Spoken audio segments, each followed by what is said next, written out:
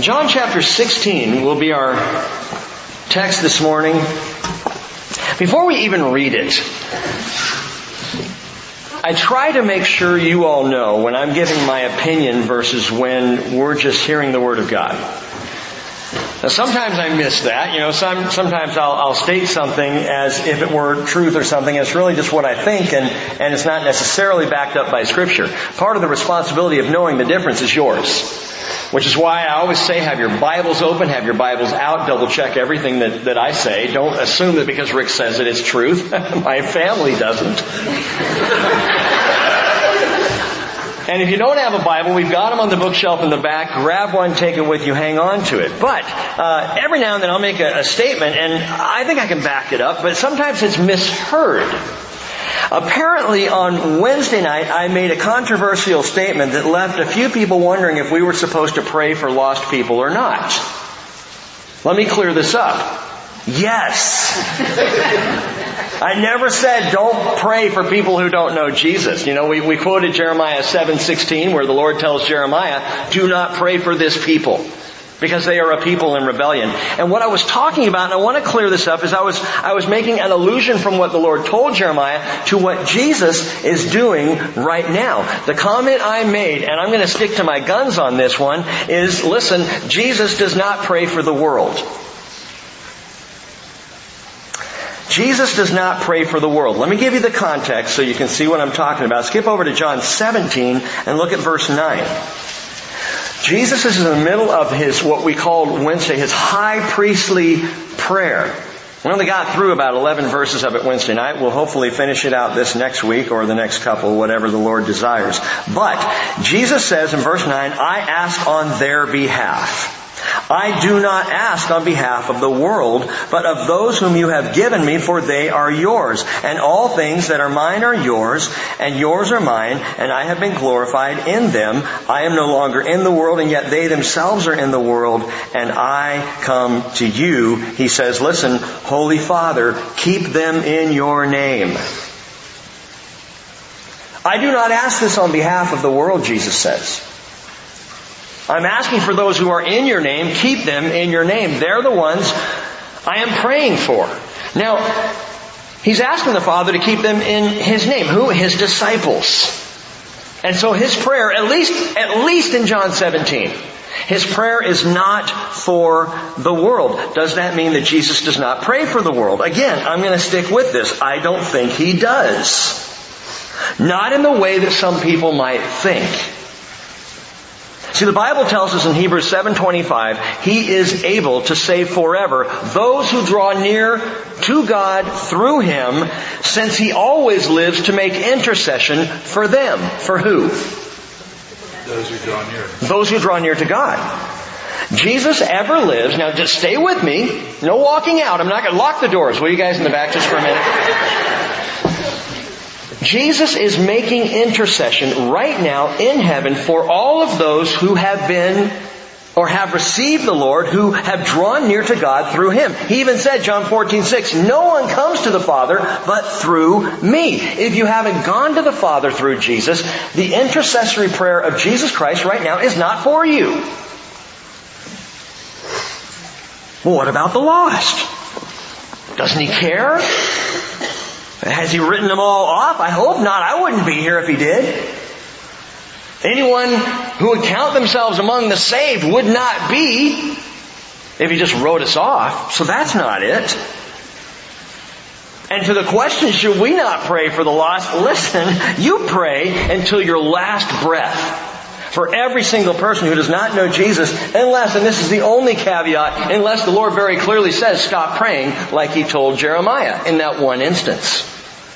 Otherwise, you pray, and you pray, and you pray, and you cry out for those who don't know Jesus on behalf of those who don't know Jesus, because guess what?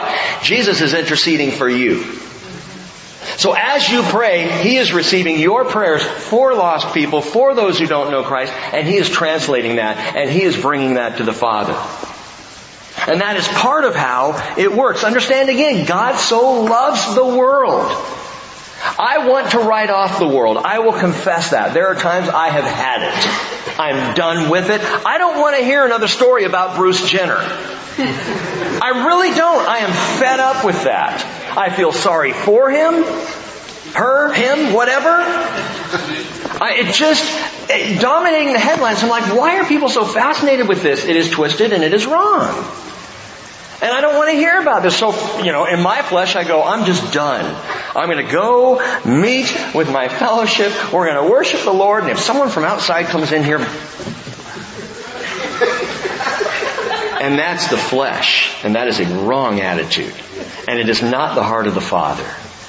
You see, the heart of the Father loves this world, breaks for this world, desires for everyone to find salvation in and through Jesus Christ. But Jesus doesn't intercede for the world. Not like He does for those the Father has given to Him.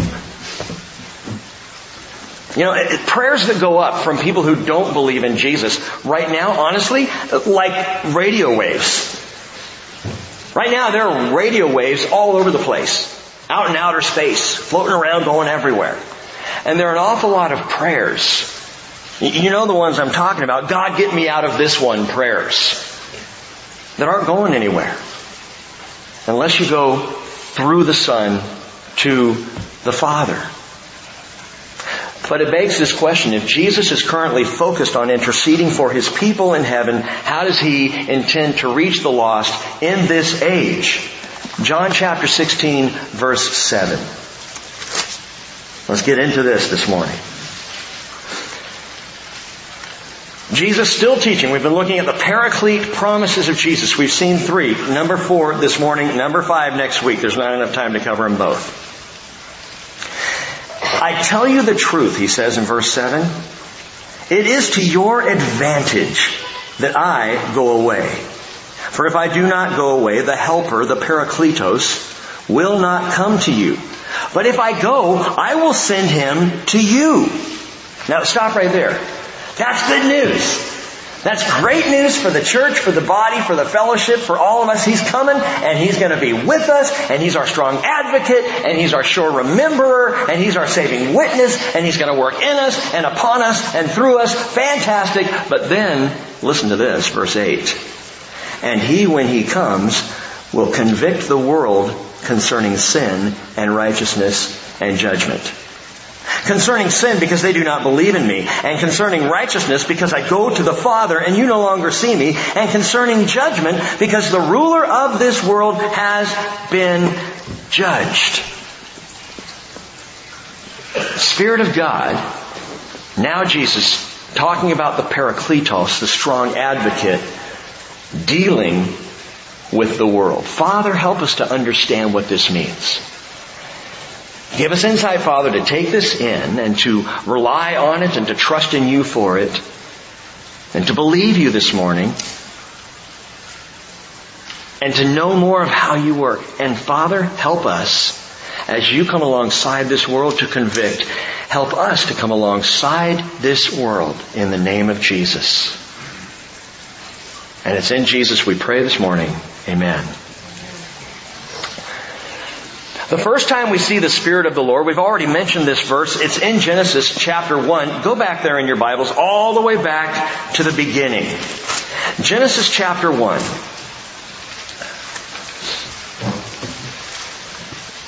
So important because the first time we actually see the Spirit of the Lord, He is deployed to a world in disarray. Watch this. In the beginning, God created the heavens and the earth. The earth was formless and void. Darkness was over the surface of the deep. And the Spirit of God was moving over the surface of the waters. That phrase, formless and void, it's an interesting phrase. It's kind of a fun phrase to say in the Hebrew. It's tohu vabohu. Formless and void. If I had known this in high school, I would have used it all the time. Dude, that is totally tohu vabohu. Or tohu vabogus. That is formless and void. That is messed up. That's what the phrase means. It means a waste place. An absolute waste. A mess. The earth was a waste place. Now, it says the Spirit of God was moving over the surface of the waters. That word in the Hebrew is rachaf. And rachaf means the quick, non-linear flying motion of something, indicating a caring superintendence over a surface. So really the translation of rachaf is given by the picture of the Holy Spirit moving over the surface of this messed up world. Now this is just my opinion. I can't prove it. I wasn't there. But it seems to me something went wrong between verse 1 and verse 2. Now there are different theological and scholarly opinions. Far more trained scholars than I have different opinions on this. But it seems to me when I read verse 1 and then I read verse 2, creation became chaos. In the beginning, God created the heavens and the earth. Woohoo! And the earth was tohu vabohu. And the earth was a waste. Now, Isaiah comes along in Isaiah 45:18 and says, "Thus says the Lord, who created the heavens. He is the God who formed the earth and made it. He established it and did not create it tohu vabohu." Isaiah the prophet says, He didn't create the earth a waste place. He didn't create the earth formless and void, but formed it to be inhabited. I am the Lord and there is no one else. See the problem? Isaiah tells us, gives us insight, thousands of years after creation, looking back says, the Lord did not create the earth, in Hebrew, tohu vabohu. But verse 2 of Genesis says, the earth was, or that Hebrew word was can also be translated became, formless and void, tohu vabohu. So if God did not create the earth a waste place, but the earth became a waste place or was a waste place, something happened to mess it up. You see what I'm saying? Now I'm not here to prove this either way. But back in the days of yore, when I was a child, a box of wooden blocks could satisfy a kid for hours. These were in the days before screens. The days before kids saying, is it 5 o'clock yet? See, we have a rule in our house in the summertime, no screens before 5 p.m. We have no screen time at home. You got to figure out something to do. And usually for about the first hour, Naomi and David just stand there looking at each other. And then they find something and it's great. When I was a kid, a box of blocks, I remember spending hours on our entryway wooden floor building stuff. Building fortresses and forts to knock down. And I recall building, I was a master builder, mind you, and I would build these things up, but sometimes they got precarious and the blocks began to fall, and then I would move over the surface of the entryway, considering this fallen mess and thinking about how to go about rebuilding it. My opinion. Genesis chapter 1 verse 1 was creation, and it's possible that Genesis chapter 1 verse 2 describes renovation. The recreation of the earth. Now you can think that through and chew on it and debate it with me, and that's fine, something to think about. But this is what I can tell you with absolute certainty. The first mention of the Spirit of the Lord in Scripture shows Him moving alongside a mess. And that should tell us something about the Spirit of the Lord. Principle of first mention. Anytime you want to understand something in Scripture, go to the first time it's talked about, and you will be amazed at how much information you get just from that. This is the first time we see the Spirit of the Lord, and He is moving alongside tohu vabohu, a waste place, a messed up place. Why? I think it's because that's what He does. He moves alongside a mess. The second time we see the Spirit of the Lord, skip ahead to Genesis chapter 6. Second time He's even mentioned. Genesis chapter 6 verse 3. The Lord said, my Spirit shall not strive with man forever. What's the striving about? Look down at verse 5. The Lord saw that the wickedness of man was great on the earth, and that every intent of the thoughts of his heart was only evil continually. The first two snapshots we see of the Spirit perfectly parallel this idea of the Paracletos, that is one who comes alongside. The Spirit of the Lord had been, from creation forward, alongside mankind. And He said, you know what? I'm not going to do this continually. I'm tired of this. The wickedness, the evil intent of mankind, it's out of control. I've got to do something to change the situation here. What I'm saying is this: the Holy Spirit, who we've been talking about and understanding and seeking to know better over the last couple of weeks, He seems to come alongside when things get messy. And not just for believers. He comes alongside the messes of this world. Now let me refresh your memories. A couple of weeks ago we limited ourselves to the Gospel of John to understand, to gain a mini theology of the Lord's Spirit. Here's what we learned. Jesus, number one, is the one who baptizes with the Holy Spirit. John chapter 1 tells us. We learned that we must be born of the Spirit. John chapter 3, if we're going to enter the kingdom at all. We learned in John chapter 4 that God is Spirit, who we must worship in spirit and in truth. If we're going to worship Him, we got to worship Him in spirit. We learned also in chapter 6 of John, the fourth thing, Jesus' words are spirit and life. If His words are spirit, what does that tell us about the Spirit? It tells us what the rest of the New Testament tells us in numerous places. He is the Spirit of Christ. The words coming out. We see this in John 20. When we get there, Jesus will breathe on the apostles and say, receive my Spirit. And that gets interesting. I'll hold off on that one. Then we learned that the way to receive the Spirit, that is alongside us and in us and upon us, is by believing in Jesus. And it's a nice little theology there, just out of the Gospel of John. Not even going anywhere else in Scripture. And then we arrive at John 14, 15, and 16 and learn more about the Holy Spirit than in any other location in the Bible. And again, the word that Jesus chooses to describe Him is Paracletos. Helper, strengthener, advocate, one who comes alongside to help. He's the strong advocate of John 14, verses 16 through 20. As in our attorney for the defense. He is the sure rememberer, John 14, verses 26 and 27. I compared Him to a court stenographer who keeps track of everything and brings to remembrance all that Jesus has spoken.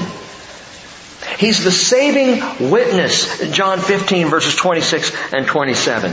In that He testifies of Jesus and He empowers me. He comes upon me to testify of Jesus as well.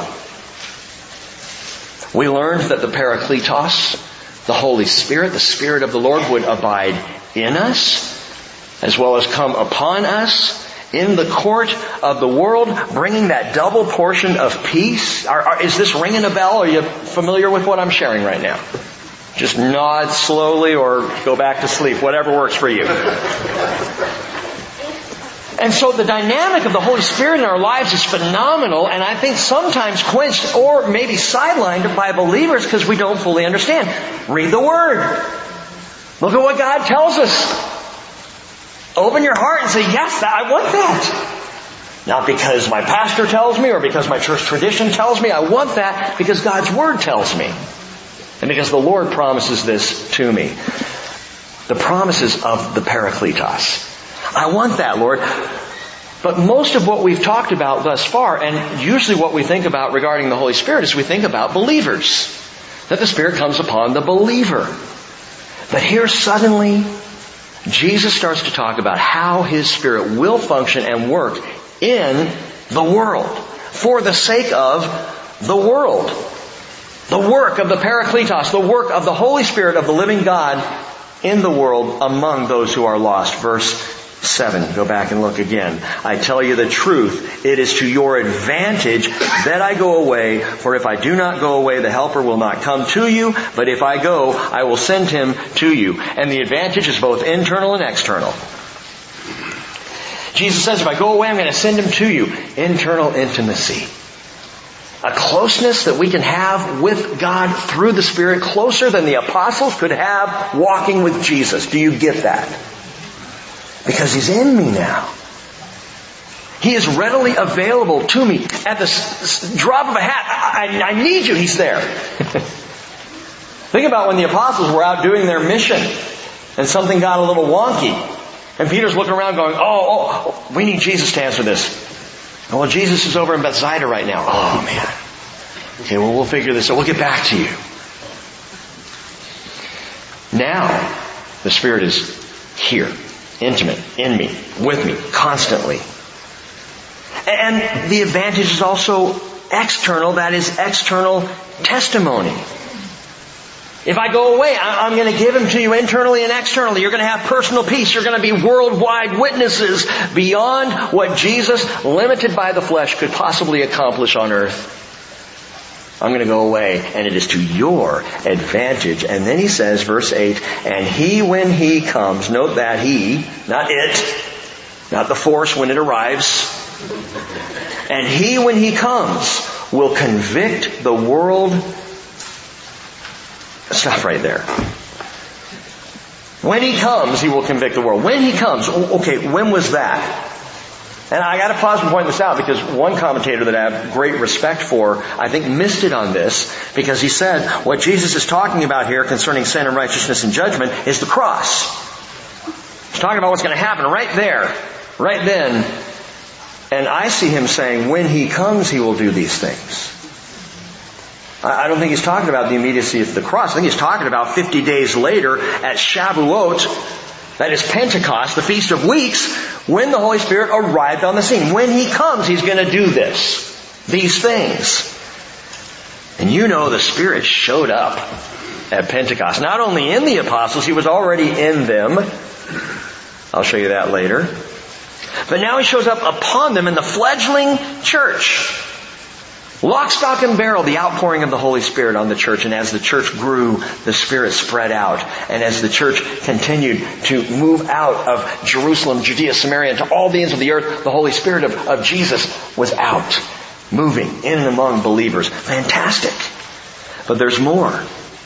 Because at that time, the Spirit came alongside the world. My strong advocate, my sure rememberer, the saving witness, Paraclete promise number 4, the straight up judge. The straight up judge. If you're keeping track of these, the Spirit of the Lord is the straight up judge. John 8:50, Jesus said, I do not seek my glory. There is one who seeks and judges. 2 things you can know about the Holy Spirit right there. He seeks the glory of Jesus. So where He is, Jesus will be glorified. Where He is, Jesus will be honored and lifted up. He seeks the glory of Jesus. He also judges the Spirit of the living God. He testifies of the glory of Christ, but He seeks and judges to bring conviction. He, when He comes, will convict the world. This world is no fan of conviction. Nobody wants their dirty laundry aired out to dry. Nobody wants to be called to the carpet. But the world needs conviction desperately. Because understood rightly, conviction is direction. Conviction is guidance. You could even call conviction alongsideness. That when the Spirit comes alongside the world and brings that sense of conviction, of sin, righteousness, and judgment, we'll get to that in a second, understand He's coming alongside to direct people toward Christ. That's a good thing. But conviction doesn't always feel good. The Greek word for convict is elegko. And elegko means to call to account. You parents have done that with your kids. Did you take the cookie or not?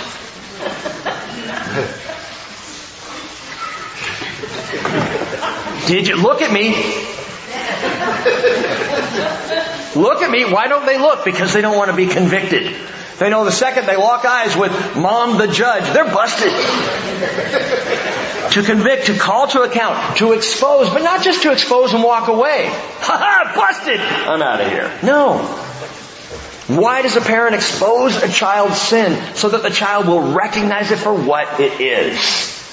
So a child will see the ugliness of it and go, I guess I don't want that.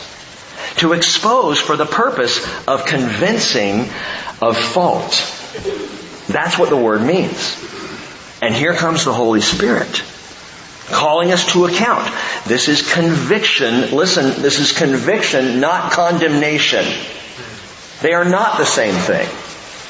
It's exposing sin for the purpose of convincing a person of their need for grace, their need for forgiveness. And when they recognize the need, the grace is there. Isn't that marvelous?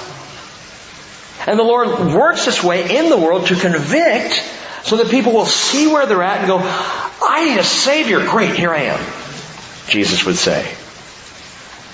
You know, the Father already knows what's going on. He's not trying to dredge up evidence for the trial, like he needs to see the evidence laid out so he can decide whether or not to condemn. No, He knows what we've done. He knows what's going on in the world. He doesn't send His Spirit to convict so that He can go, okay, I didn't see that one. Yeah. No. He sends the Spirit to the world to convict so that the world will see, so that we will recognize. We need to see the evidence. Jesus, so He sends another helper, allos parakletos.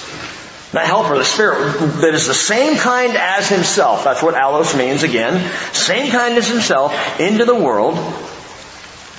And so that being the case, now think about this. If Jesus sends allos parakletos, the Spirit that is one and the same with His Spirit, then to understand how the Spirit convicts, all we have to do is look at how Jesus convicted. Does that make sense? So if we look at Jesus and we can see, okay, here's how He convicts, we can understand that's how the Spirit works as well, because He's allos parakletos. He is another of the same Spirit. He's going to do the same thing Jesus did. Okay, what does that look like? Turn back to John chapter 8. Let's look at a few examples here, primarily from John. A few examples of the way Jesus convicted. It's funny to me when people say, I don't like church and I don't like those Christians and I don't like God of the Old Testament, but I like that Jesus. He's cool. You must have missed a few things in terms of conviction because He brought it. Jesus could be the straight up judge when He needed to be. And in John chapter 8, the religious pride of the Jewish leaders is on trial. They're arguing with Jesus. They're going after Jesus. They're right. He's wrong. That's the end of the story as far as they're concerned. And Jesus says in verse 39, kind of picking up in the middle of this conversation, they say, Abraham is our father. And Jesus said to them, if you're Abraham's children, do the deeds of Abraham. Conviction! Verse 40. But as it is, you are seeking to kill me, a man who has told you the truth, which I heard from God. This Abraham did not do. And Jesus goes further. You are doing the deeds of your father. They said to Him, we are not born of fornication, which is an accusation, I think, against Jesus' birth.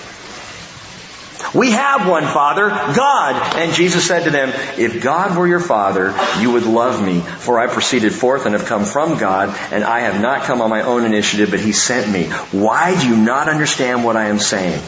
It is because you cannot hear my word. You are of your father, the devil. And you want to do the desires of your father. He was a murderer from the beginning. He does not stand in the truth because there is no truth in him. Whenever he speaks a lie, he speaks from his own nature. He's a liar and the father of lies. I speak the truth and you do not believe me. Conviction! Would you have liked to have been on the receiving end of that conversation? Jesus, He's not trying to upset them.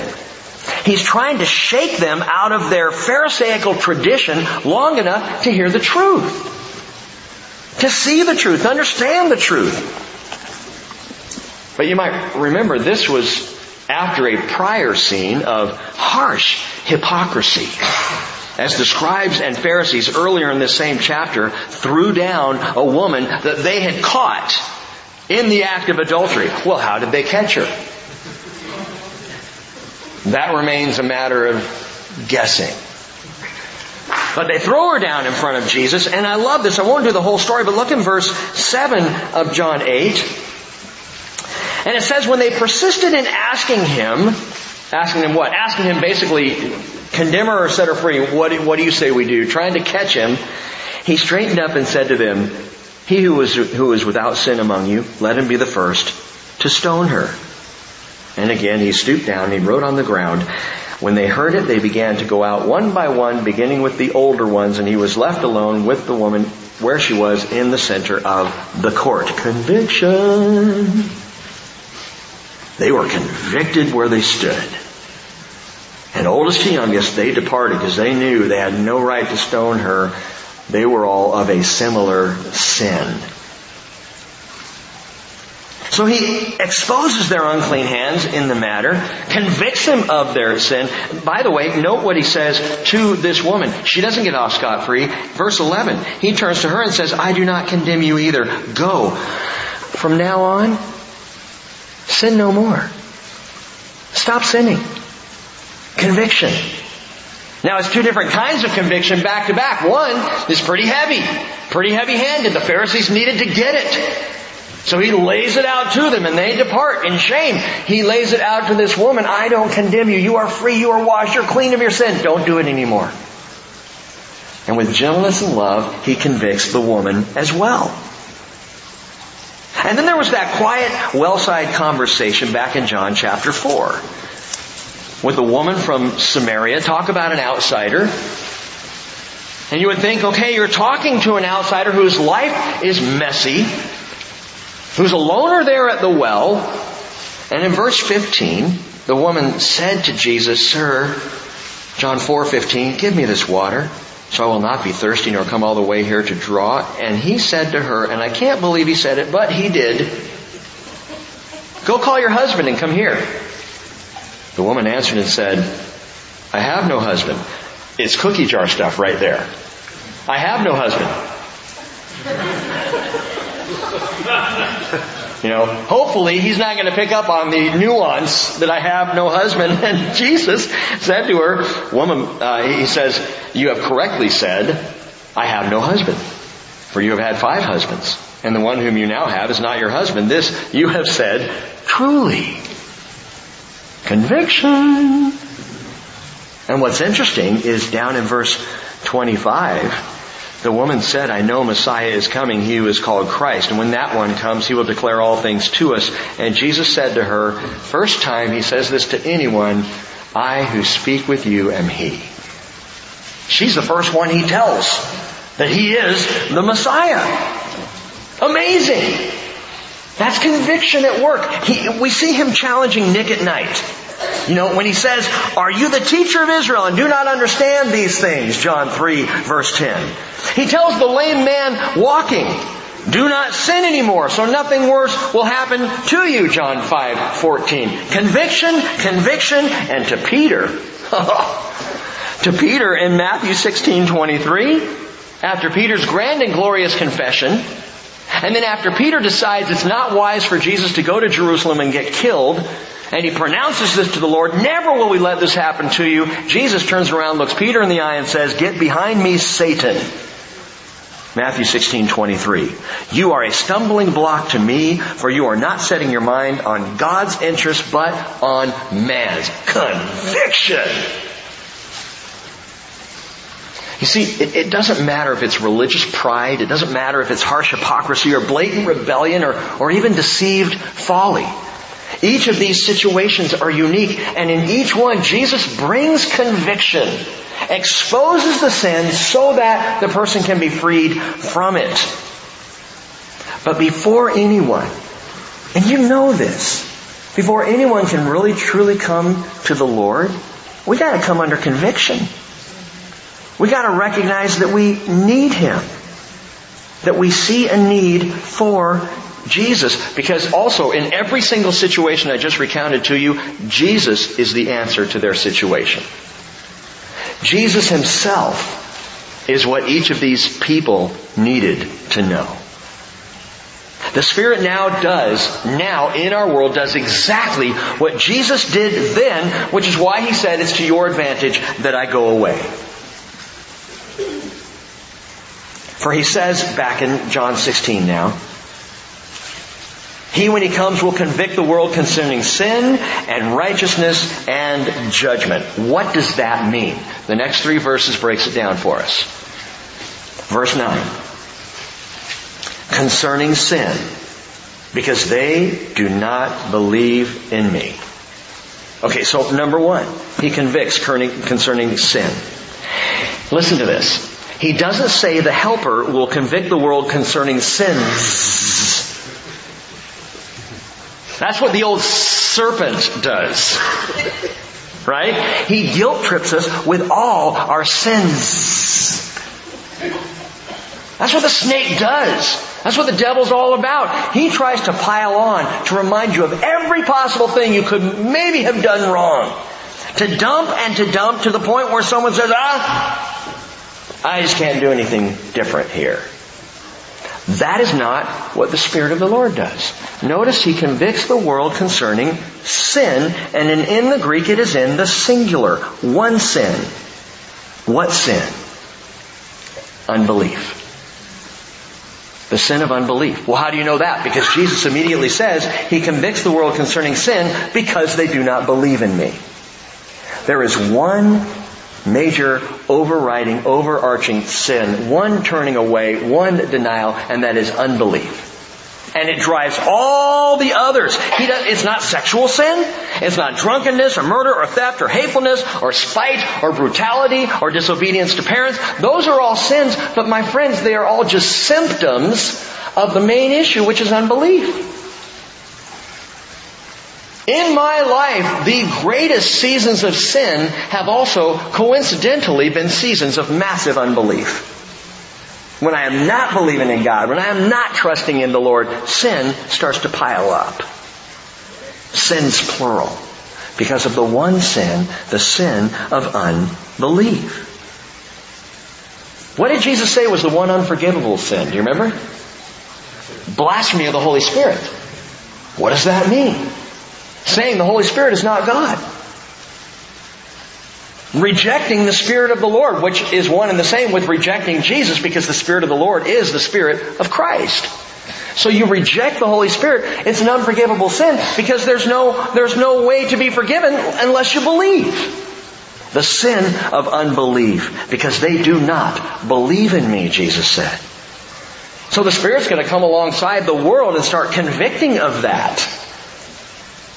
Bringing that picture of Jesus to mind, trying to draw the world into that. Brothers and sisters in Christ, fellow believers, that's how we need to work. The Spirit in us convicting the world, not of all the things they're doing wrong. If I were to sit down with Bruce Jenner, sorry to bring him up again, but if I was to sit down with him, the answer would not be talking about all of his sins and issues and disgusting blah, blah, blah. The answer would be Jesus. The first point of discussion. Can I talk to you about Jesus? Because what's remarkable is when we fall in love with Jesus, all the sins start to get really gross. We don't want them. We're not interested in them. We'd rather be with Him.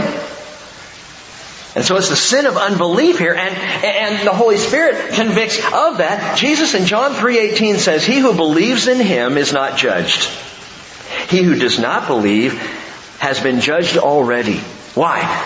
Because he has not believed in the name of the only begotten Son of God. Do you realize that is why the atheist is so uncomfortable with the Pledge of Allegiance? The Pledge of Allegiance does not recount any singular sin, any number of sins in it at all. The Pledge of Allegiance just says one nation under God. And the atheist finds that offensive. Worldly pride, my friends, is no different than religious pride. It's all pride.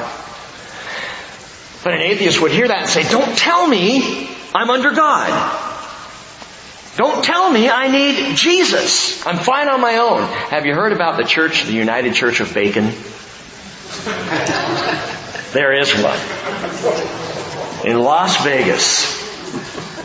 I know, surprise, surprise. In Las Vegas, the United Church of Bacon. It was founded in 2010, and worldwide right now it has over 10,000 members. The United Church of Bacon. The founder said, we believe in bacon because bacon is real.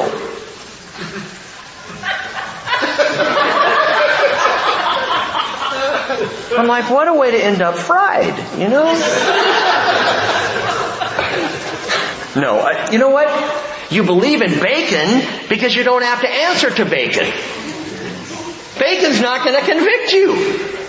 Bacon's just going to sit there and sizzle. And then crunch. That's all it does. The United Church of Bacon. I was shocked. But that mindset says, don't tell me about God. Don't talk to me about God. I've said this before. I think there's quite a bit of agreement on this. If you don't believe in God, why do you fight against God? If you don't believe in God, why are you offended by the mention of God? The reality is you're convicted. And you're not being convicted of sins. You're being convicted of one sin, the sin of unbelief. And it's uncomfortable. And the truth is, Hebrews 4:13, there is no creature hidden from His sight, but all things are open and laid bare to the eyes of Him with whom we have to do. You can eat all the bacon you want. But the sin of unbelief is the one that keeps all the rest of the sins in the book, in the case file.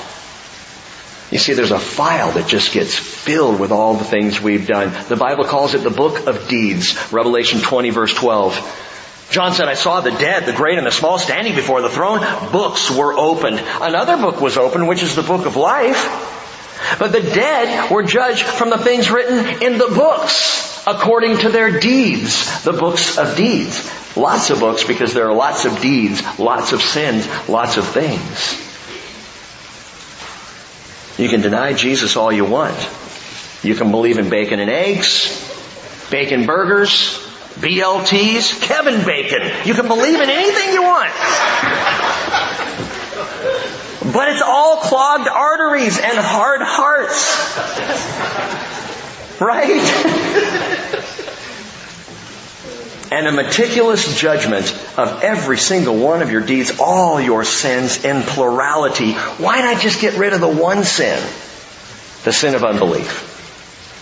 Dump that one, and all the rest will begin to fall, one after another, like bacon burned in the pan. Why not just do that? The Spirit does not convict, listen, the Spirit does not convict of the sin of unbelief to throw the book at you, but to throw the book away. So that the person convicted of the sin of unbelief then begins to believe in Jesus, and he says, okay, all the sins, plural, gone. Those books no longer apply. Just one book applies to you, the Lamb's book of life. You believe in Jesus, your name is written in that book, the Lord looks first there. Oh, Rick, I see you're here. Come on in. Done. And all those deeds, all those nasty, stinky, lame, greasy things that I used to do, gone. Never even looked at. As far as the east is from the west, so far has He removed my sin from me. Isaiah 43:25, God says, I, even I, am the one who wipes out your transgressions for my own sake, and I will not remember your sins. When? When we believe in Jesus whom He has sent. The Spirit convicts of unbelief by testifying about Jesus. Hebrews 3:12 says, take care, brethren, that there not be in any one of you an evil, unbelieving heart that falls away from the living God, but encourage one another day after day, as long as it is called today, so that not one of you will be hardened by the deceitfulness of sin. And I was kidding, but I was serious when I said belief in bacon just gives you a hard heart. Because spiritually speaking, belief in things that cannot save you just harden your heart to the one thing, the one person who can, and that is our Lord Jesus. But He says, I'm going to send the Spirit to your advantage, and He's going to convict the world concerning sin, because they do not believe in me. Verse 10. Right? Verse 10? Yes. And concerning righteousness, because I go to the Father and you no longer see me. What do you mean by that, Lord? You're going to convict the world concerning righteousness because you go to the Father. What does that mean? Well, how does one go to the Father? How do you get there is the question. Psalm 24 verse 3 says, who may ascend into the hill of the Lord? And who may stand in His holy place? He who has clean hands and a pure heart, who has not lifted up his soul to falsehood and has not sworn deceitfully. And by my reckoning, outside of Jesus, that counts us all out. He's the only one who has absolutely clean hands, a pure heart, has not lifted up his soul to falsehood, and has not sworn deceitfully. In other words, only the righteous can ascend. Only the righteous can approach the Father, can go up. Question here, and again, I'm not talking to you, I know you're saved people, but I'm not talking to Christians. I'm asking this question, in and of yourself, without Jesus, by yourself, who is so right, so pure, that death can't hold you? Show of hands. Not one? Not one of you are good enough that you can pop out of the grave? Jesus was. And the Spirit will convict the world. First concerning sin. First you got to get past that one. You got to get to belief. But once a person begins to believe, guess what the very next thing is? He's going to convict concerning righteousness. You begin to believe in Jesus. You begin to look at Jesus and realize the fact that Jesus went to the Father. That proves He's righteous. It proves He's righteous. Nobody can do that unless you're righteous in and of yourself. And He is, and He was. Jesus said to Mary in John chapter 20, we're going to get there in a few weeks here, but Jesus said to Mary, "Stop clinging to me, for I have not yet ascended to the Father, but go to my brethren and say to them, I ascend to my Father and your Father, and my God and your God," because that's what happens to someone who's righteous, pure, perfect, spotless, and holy. They ascend. They just go up. You cannot hold a righteous man down. And when Jesus says He's going to convict the world concerning righteousness because I go to the Father, His ascension is the proof of His righteousness. His resurrection shows us, gives us that amazing reality. Because for us, if you have one blemish, one spot, one tiny little flake of spiritual toe jam, one little bit of bacon stuck in your teeth, you got one problem. Guess what? You ain't going nowhere. Only Jesus can take you there. Jude 24, only He is able to make you stand in the presence of God in glory, blameless, with great joy. Only Jesus can do that. Which, by the way, that's why Paul wrote, Romans 10:8, if you confess with your mouth Jesus is Lord, and believe in your heart that God raised Him from the dead, you will be saved. He just said what Jesus said. If you're convicted concerning sin and become believing in Him, and then you're convicted concerning righteousness because He goes to the Father, you believe that He did go to the Father, He resurrected, you'll be saved. The resurrection proves the righteousness of the one who ascended. So Jesus says the Spirit's going to do that. Not only is He going to bring you to belief, but He's going to bring you to belief in my resurrection, in my ascension. You're going to realize my righteousness as borne out in my ascension. And then we get to verse 11. And concerning judgment, because the ruler of this world has been judged. I love that. He's going to convict you concerning what you believe, and once you begin to believe concerning this issue of righteousness, and once that's dealt with, He's going to convict the world of judgment. The judgment of the ruler of this world, Satan, is the judgment that will fall on the whole world of those who choose not to believe. So you want to know how it's going to turn out if you reject Jesus and choose bacon? Sorry, I should just let that alone, but I can't. I just can't. John writes in Revelation 20 verse 10 exactly what the judgment of Satan looks like. The devil who deceived them was thrown into the lake of fire and brimstone, where the beast and the false prophet are also, and they will be tormented day and night forever and ever. He's been judged. This is not a verdict that will change. There's not going to be a spontaneous awakening on the part of Satan. It is a done deal. God has seen it. He has foreseen it. He tells us about it. That's the judgment of Satan. That judgment will fall. The sentence is read. It's entered into the books. Well, when was Satan's judgment finalized? At the cross. At the cross of Jesus. When Jesus said, "It is finished," bowed his head, lifted up his spirit. Hebrews chapter 2 verse 14, therefore, since the children share in flesh and blood, he himself, that is Jesus, likewise partook of the same. In other words, the Word became flesh, like you and me. That through death he might render powerless him who had the power of death, that is, the devil.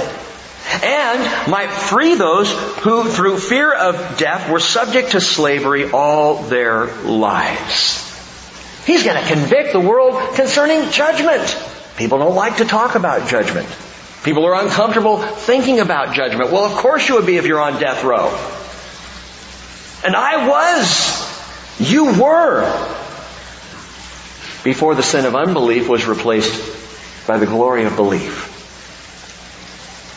The usurper of this world who dominates and enslaves humanity. And by the way, if someone throws up the argument, you've heard it before, well, if there's a God, how come there's so much pain and anguish in the world? Because there's a devil? Because Satan is hard at work? Stealing, killing, and destroying. That's what he does. If you're seeing theft, it's the devil at work. If you're seeing destruction, the devil's behind it. If you see death, that's all his stuff. It's what he does. But he has been judged. And the sin, our sin, gave him the power to do what he did and what he does. It's the sin of man that allows Satan to function at all. Believers, do you hear that? That it's my sin who gives him access to my life? It's my sin choices that allows the devil to begin to whisper and discourage and accuse. I turn my heart to Jesus. I'm free from that. Through the cross, the power of the devil, no longer does he have any power over me. That is conviction. He was dealt a death blow. An eternal life sentence at the cross of Calvary. And if the ruler of the world stands judged, that means he no longer has any power over you. You are not bound to do what you did before. Struggling with alcoholism? Guess what? In Jesus, you are not bound to that anymore. Have a problem with truth? Find yourself lying all the time? Guess what? In Jesus, you don't do that anymore. You don't have to. You are not bound to it. Why do Christians continue to do some of these things? Because we don't know that we're not bound. We think we still are. He was disarmed at the cross. The powers, the authorities in the dark places, gang, were disarmed. Arms cut off. What can an armless man do to you? Bleed on you? Colossians 2:15, when he had disarmed the rulers and authorities, he made a public display of them, having triumphed over them through him. We are a triumphant people. Not a people of unbelief, right? But a people made righteous by Jesus, so that the judgment is, when he calls, we will rise. Because the sin that once had mastery over me no longer does. Listen, the Helper does this. This is the work of the Spirit of the Lord. He did not come alongside the world to convict people so they might continue to wallow in guilt. He comes alongside the world so that we would walk in freedom. That's the message of the gospel. Jesus Christ has set you free. It was for freedom that Christ set you free, Galatians 5:1. Therefore keep standing firm and do not be subject again to a yoke of slavery. And maybe that's something we could tell each other from time to time in Christ. Brothers and sisters, hey, dude, you're free. Don't forget you're free in Christ. Not free to sin and free to wallow and free to mess it up more. Free to live holy. Free to be righteous. Free in joy to follow after Jesus. For, listen, the Holy Spirit who does all this convicting, 2 Corinthians 3:17, for the Spirit, where the Spirit of the Lord is, there is liberty. Freedom. Where the Spirit of the Lord is. If the Spirit of the Lord is in you and upon you, believers in Jesus, you're free. Because He can't be somewhere and there not be freedom. And that's the message we have to this world. You want to get freed up from this stuff? Or do you want to continue to walk in it? Where the Spirit of the Lord is, there is liberty. That's how the Spirit of the truth comes alongside the world. That's how Jesus, while interceding for the saints in heaven, He still continues to work in and among the lost of the world. He's still searching and seeking. He's still convicting, but that's the primary function of the Spirit of Jesus now, is the conviction of those who are lost. And the second someone is convicted, the moment belief enters the heart, He's praying for you. He's praying for you in the heavenly places. The Spirit of Christ, the prayers of Christ, Father, Son, Holy Spirit working in concert for believers and for non-believers alike, that people would be saved. For what reason, Bible students? To glorify God. Thank you, Glenn. You were listening. And we talked about this Wednesday night again, that the whole point is the glory of God. And that all of this bring glory to His name. And you know what's interesting to me? This is how it all began. The Spirit moving over the waters of a formless, void, wasted world. And He's still doing it. The Holy Spirit of the living God is still moving over the sea of humanity. And He's doing so among messed up, wasted, washed out, tohu vabohu defendants. The Spirit is here. And the Spirit is at work. Does your life seem a waste? Does it seem void of meaning and formless in terms of direction? Jesus came to set you free of all of that. Do not let your heart be troubled, Jesus said. Believe in God. Believe also in me. Let's stand up together. Before we sing this song, a final word specifically to you believers.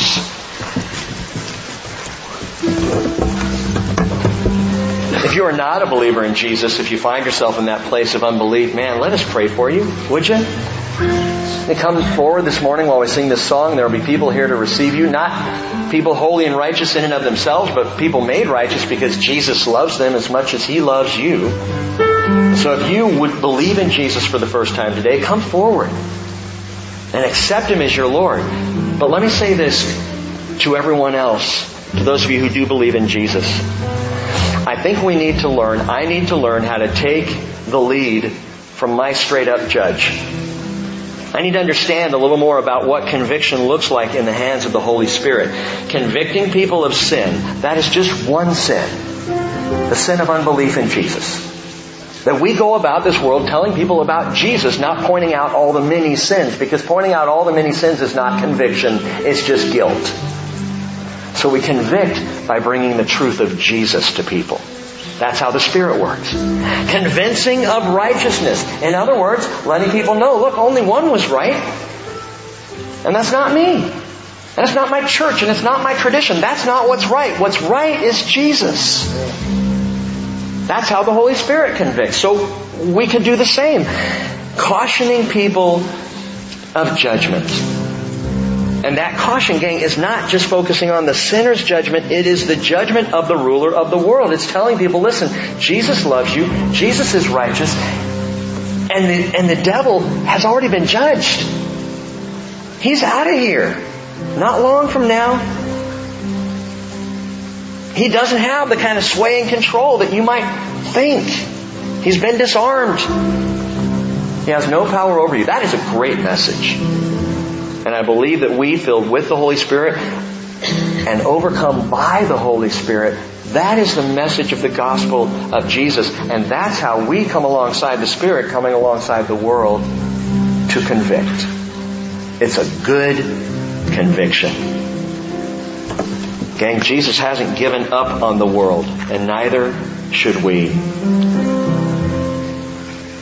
Jesus said, I have many more things to say to you, but you cannot bear them now. I read that and decided, okay, then we'll wait till next week for the rest of this. So Lord willing, we'll come back next week and we will deal with the fifth Paraclete promise. But let's sit in this one right now and let's pray for the Lord to show us how to be used of Him to bring conviction and therefore salvation to a lost world. Let's sing with Rachel. If you would come forward, please do it.